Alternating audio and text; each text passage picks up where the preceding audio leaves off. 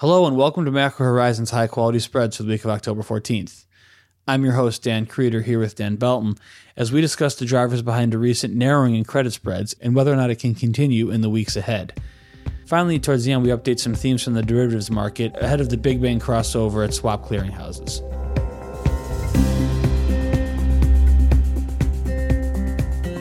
Each week, we offer our view on credit spreads, ranging from the highest quality sectors such as agencies and SSAs to investment-grade corporates. We also focus on U.S. dollar swap spreads and all the factors that entails, including funding markets, cross-currency markets, and the transition from LIBOR to SOFR. The topics that come up most frequently in conversations with clients and listeners form the basis for each episode, so please don't hesitate to reach out to us with questions or topics you would like to hear discussed. We can be found on Bloomberg or emailed directly at dan.creeder, Kreiter, at bmo.com. We value and greatly appreciate your input. The views expressed here are those of the participants and not those of BMO Capital Markets, its affiliates, or subsidiaries.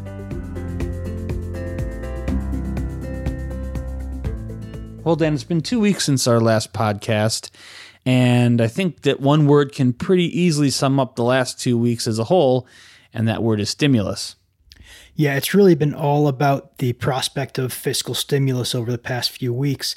And despite headlines that have been pretty mixed, even on a day-to-day basis, we've seen a pretty significant outperformance in credit spreads. We touched as high as 140 basis points in the Bloomberg Barclays Index in the last week of September, and we've narrowed 14 basis points since then. So a pretty constructive environment for credit spreads. We're now just a couple basis points off of these post-pandemic tights in the investment-grade index.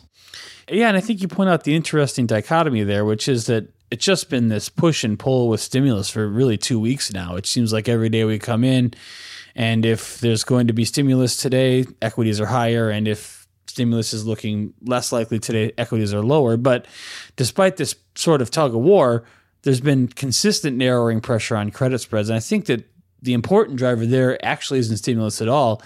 To me, it's more likely pricing in a lower likelihood of uncertainty following the presidential election as the lead that Vice President Biden supposedly had heading into the debates has not only been maintained, but has seemingly grown since then. You can't find a poll that indicates that it's even going to be a close race at this point. So if it does turn out that Biden overwhelmingly wins the election and we don't have to go through this whole legal process of mail-in votes and absentee ballots and recounts and everything, even a Biden win, which is typically historically viewed as less constructive for financial markets, given Democratic policies on taxation and regulation, a clear outcome is more important at this point than a Trump victory. And I think that's what we've been seeing providing the boost to risk assets. And actually the stimulus tug of war has not really had much impact. Yeah, Dan, I agree. And this underweight position that we had previously held for a lot of August was predicated mainly on the expectation that there would be a considerable degree of uncertainty that followed the presidential election. And it does seem like with Biden's now double-digit lead in the polls, or near double-digit lead, we are probably going to see a clear outcome. And even if that is Vice President Biden, like you said, I think that's going to be more well received by markets than uncertainty. We've written and talked about this at length in recent episodes and weeklies, but I think it's a really important point, and it's driven a lot of this risk-on move. Yeah, Dan, you mentioned the change in view that we've had. We've moved away from the credit underwrite. I mean, it's sort of splitting hairs. I think from a high-level perspective, not that much has actually ended up changing. We've just made a more explicit move towards any incremental spread widening that does come in the next couple of weeks has to be viewed as a buying opportunity. We were on record numerous times talking about how we expect credit spreads to reach historical lows in the current credit cycle, potentially as early as 2021, dependent upon the timeline of vaccines. But in any event, next year being a lower volatility, low spread environment that you want to be overweight credit going into as we look ahead to this yield grab type of environment. So really just this more explicit stance on that any spread widening needs to be viewed as a buying opportunity. But that said, given how far spreads have come and that we're actually less than 2 basis points off the post-pandemic lows at this point, it would not be surprising at all to see credit spreads widen a little bit in the weeks ahead. We talked about how the action in the past couple of weeks has primarily been due to the election, most likely. So that leaves stimulus as potentially a weight on credit spreads going forward, since it's looking less and less likely that we're going to actually get fiscal stimulus throughout all the posturing and all the headlines that are both supportive or not supportive.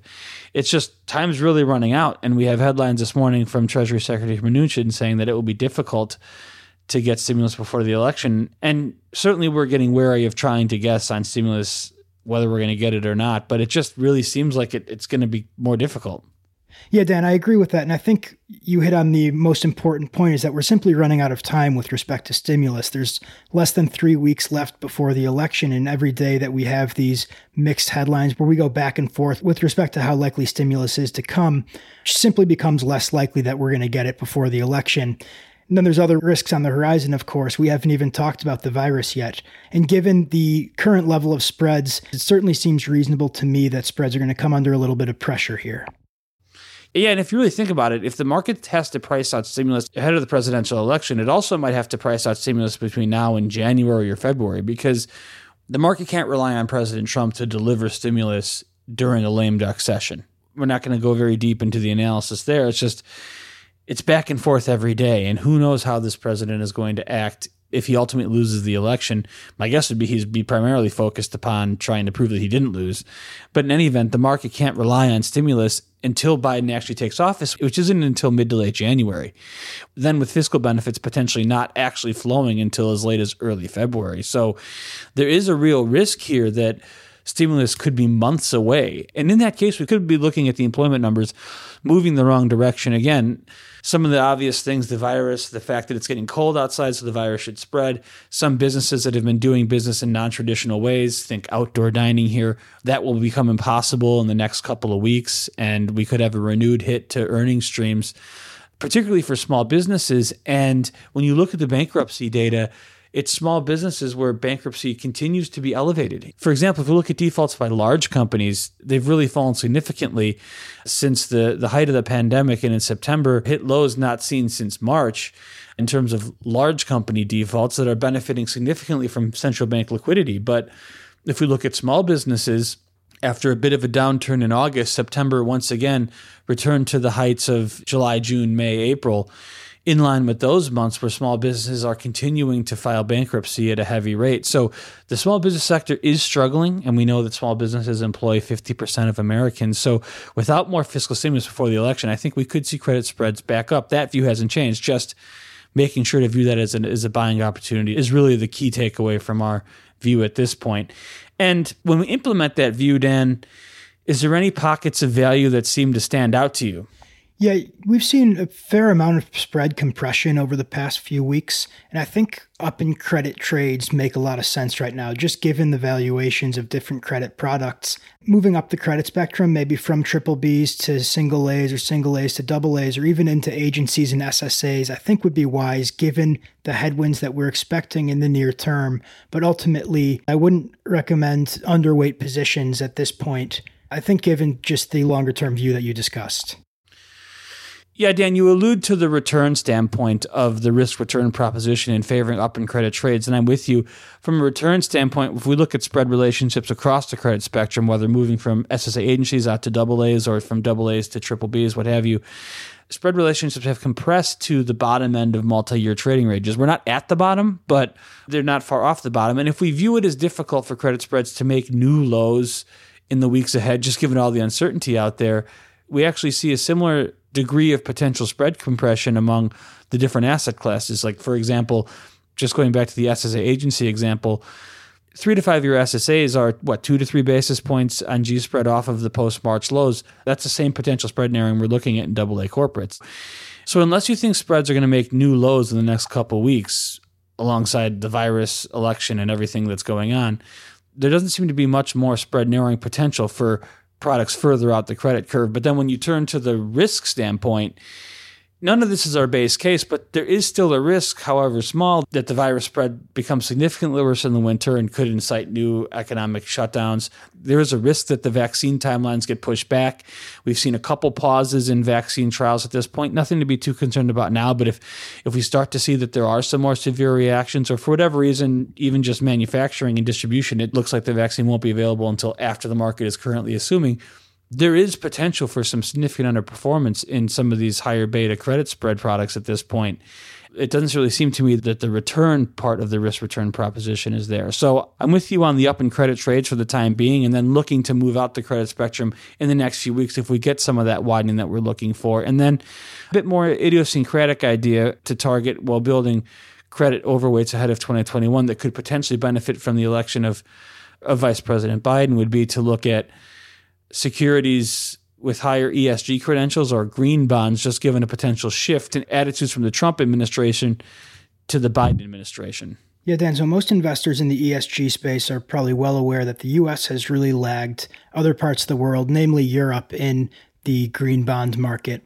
And a lot of this has to do with the President Trump administration. Certainly not all of it, but there has been a more relaxed attitude towards environmentally conscious activities under the Trump administration. There's a lot of reasons to think that that could change under a Biden presidency, and that would likely bring profitability to the green bond market.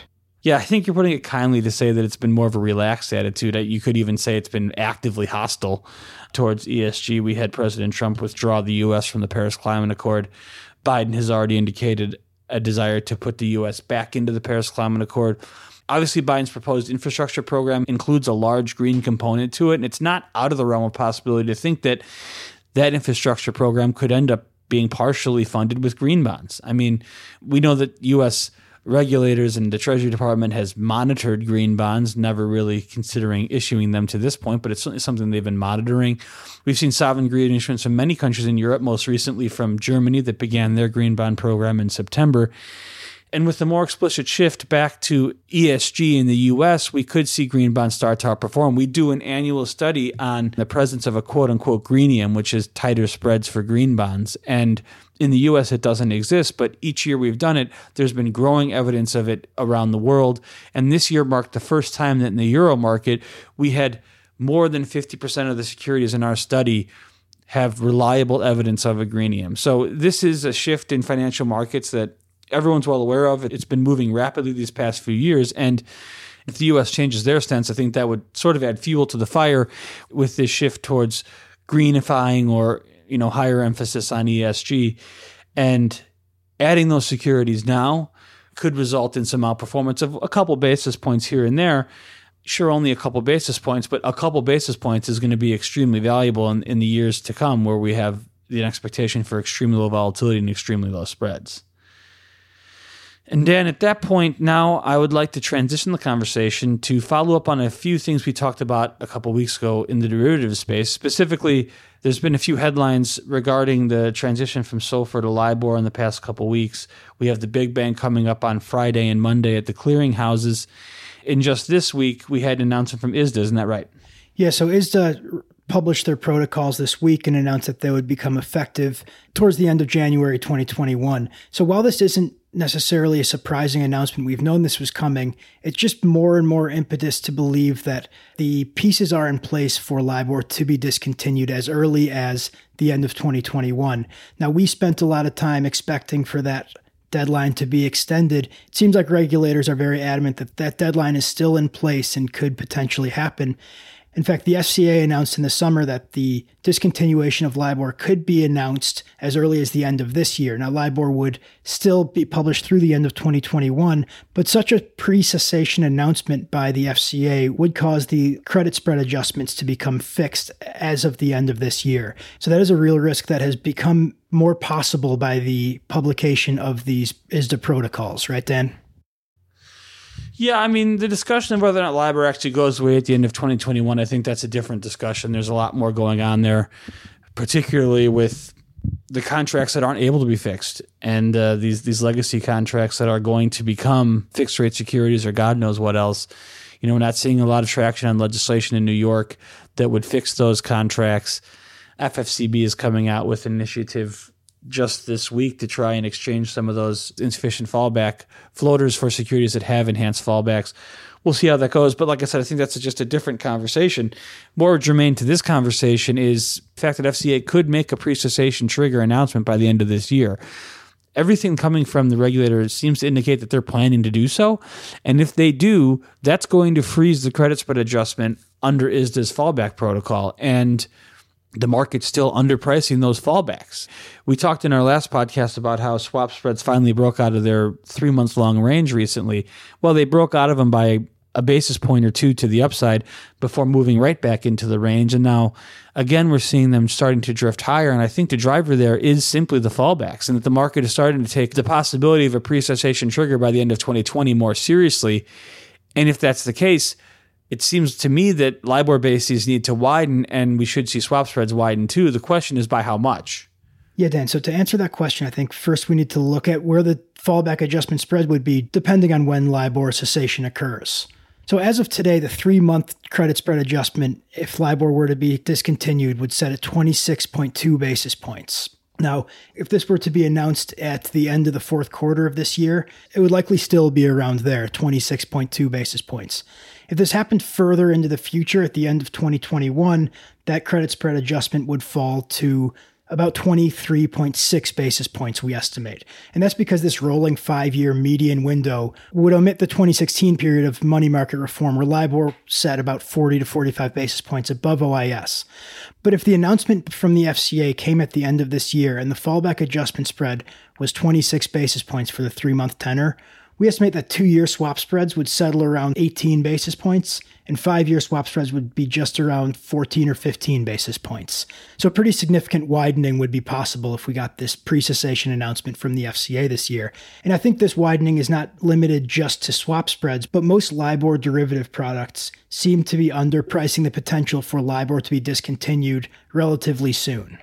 All right, well, thanks, Dan. Before we go, I just want to take a couple minutes to update some of the trends we talked about a few weeks ago when we were talking about the Big Bang transition from Fed funds to SOFR discounting at the swap clearinghouses. If that's not a subject of interest to you, you can disconnect here. But we've seen some really interesting price action in some of the long end bases ahead of the Big Bang. And specifically last time we talked about monitoring the SOFR Fed funds basis in the long end to try to get an idea for how big clearinghouse auctions following the Big Bang would be, which would then ultimately give us a clue for how big a boost to derivatives futures trading might come in the wake of the Big Bang. And specifically, we've been looking at the CME auction, which had an October 2nd deadline for whether or not end clients wanted to participate in the auction. And what's very interesting is we saw a significant increase in the 30-year SOFR Fed funds basis going into that October 2nd deadline. And then on that day, SOFR Fed funds turned much lower and dropped significantly in the weeks following October 2nd. I think that's an extremely important theme when we talk about the drivers behind it. Now, without getting into too much detail on the Big Bang, there were certain accounts that it was thought would be more likely would be unable to handle compensatory swaps, and those are specifically real money accounts at the long end. And there was concern that we'd have large one-way demand at the auction that could lead to a significant change in the basis if we had one type of account going significantly in one direction or the other. Anecdotally, I think in our conversation with clients, the main goal so far during the SOFR LIBOR transition has been to reduce uncertainty. And certainly one way to do that is to reduce any exposure heading into the Big Bang. Even as an example, think of what happens with the compensatory swaps. At first blush, you think, well, there's really not much uncertainty regarding the compensatory auction. If you can't handle or for whatever reason don't want the compensatory swap, you just enter it into the auction.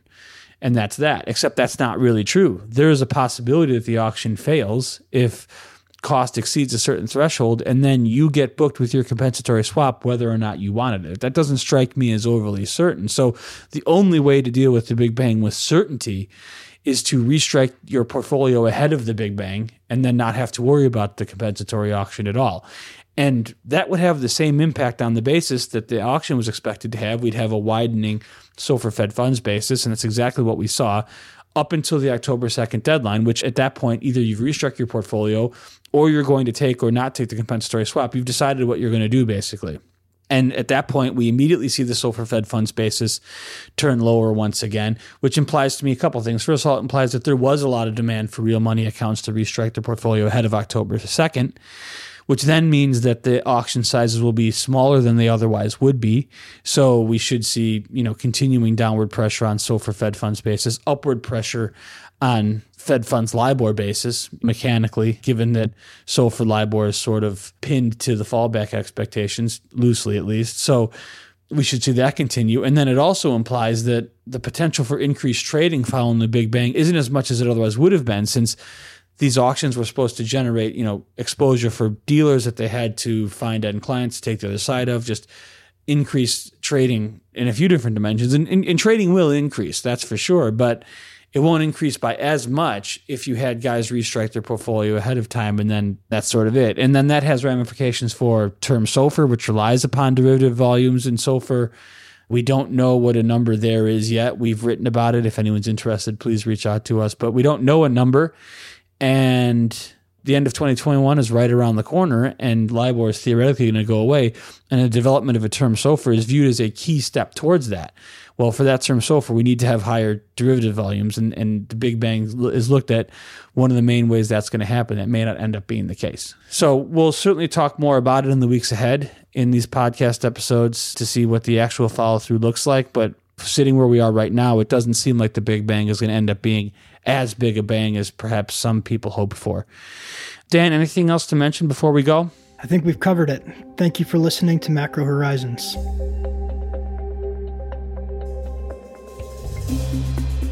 Thanks for listening to Macro Horizons. Please visit us at bmocm.com/macro horizons. As we aspire to keep our strategy efforts as interactive as possible, we'd love to hear what you thought of today's episode. Please email us at daniel.belton, BELTON, @bmo.com. You can listen to this show and subscribe on Apple Podcasts or your favorite podcast provider. This show is supported by our team here at BMO, including the FIC Macro Strategy Group and BMO's marketing team. This show has been edited and produced by Puddle Creative.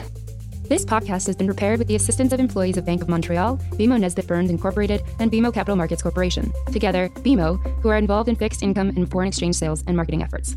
Accordingly, it should be considered to be a product of the fixed income and foreign exchange businesses generally, and not a research report that reflects the views of disinterested research analysts. Notwithstanding the foregoing, this podcast should not be construed as an offer or the solicitation of an offer to sell or to buy or subscribe for any particular product or services, including, without limitation, any commodities, securities, or other financial instruments. We are not soliciting any specific action based on this podcast. It is for the general information of our clients. It does not constitute a recommendation or a suggestion that any investment or strategy referenced herein may be suitable for you. It does not take into account the particular investment objectives, financial conditions, or needs of individual clients. Nothing in this podcast constitutes investment, legal, accounting, or tax advice, or a representation that any investment or strategy is suitable or appropriate to your unique circumstances, or otherwise constitutes an opinion or a recommendation to you. BMO is not providing advice regarding the value or advisability of trading in commodity interests, including futures contracts and commodity options, or any other activity which would cause BMO or any of its affiliates to be considered a commodity trading advisor under the U.S. Commodity Exchange Act. BMO is not undertaking to act as a swap advisor to you or in your best interests in you, to the extent applicable, will rely solely on advice from your qualified independent representative in making hedging or trading decisions. This podcast is not to be relied upon in substitution for the exercise of independent judgment. You should conduct your own independent analysis of the matters referred to herein, together with your qualified independent representative, if applicable. BMO assumes no responsibility for verification of the information in this podcast. No representation or warranty is made as to the accuracy or completeness of such information, and BMO accepts no liability whatsoever for any loss arising from any use of or reliance on this podcast. BMO assumes no obligation to correct or update this podcast. This podcast does not contain all information that may be required to evaluate any transaction or matter, and information may be available to BMO and/or its affiliates that is not reflected herein. BMO and its affiliates may have positions, long or short, and affect transactions or make markets in securities mentioned herein, or provide advice or loans to, or participate in the underwriting or restructuring of the obligations of, issuers and companies mentioned herein.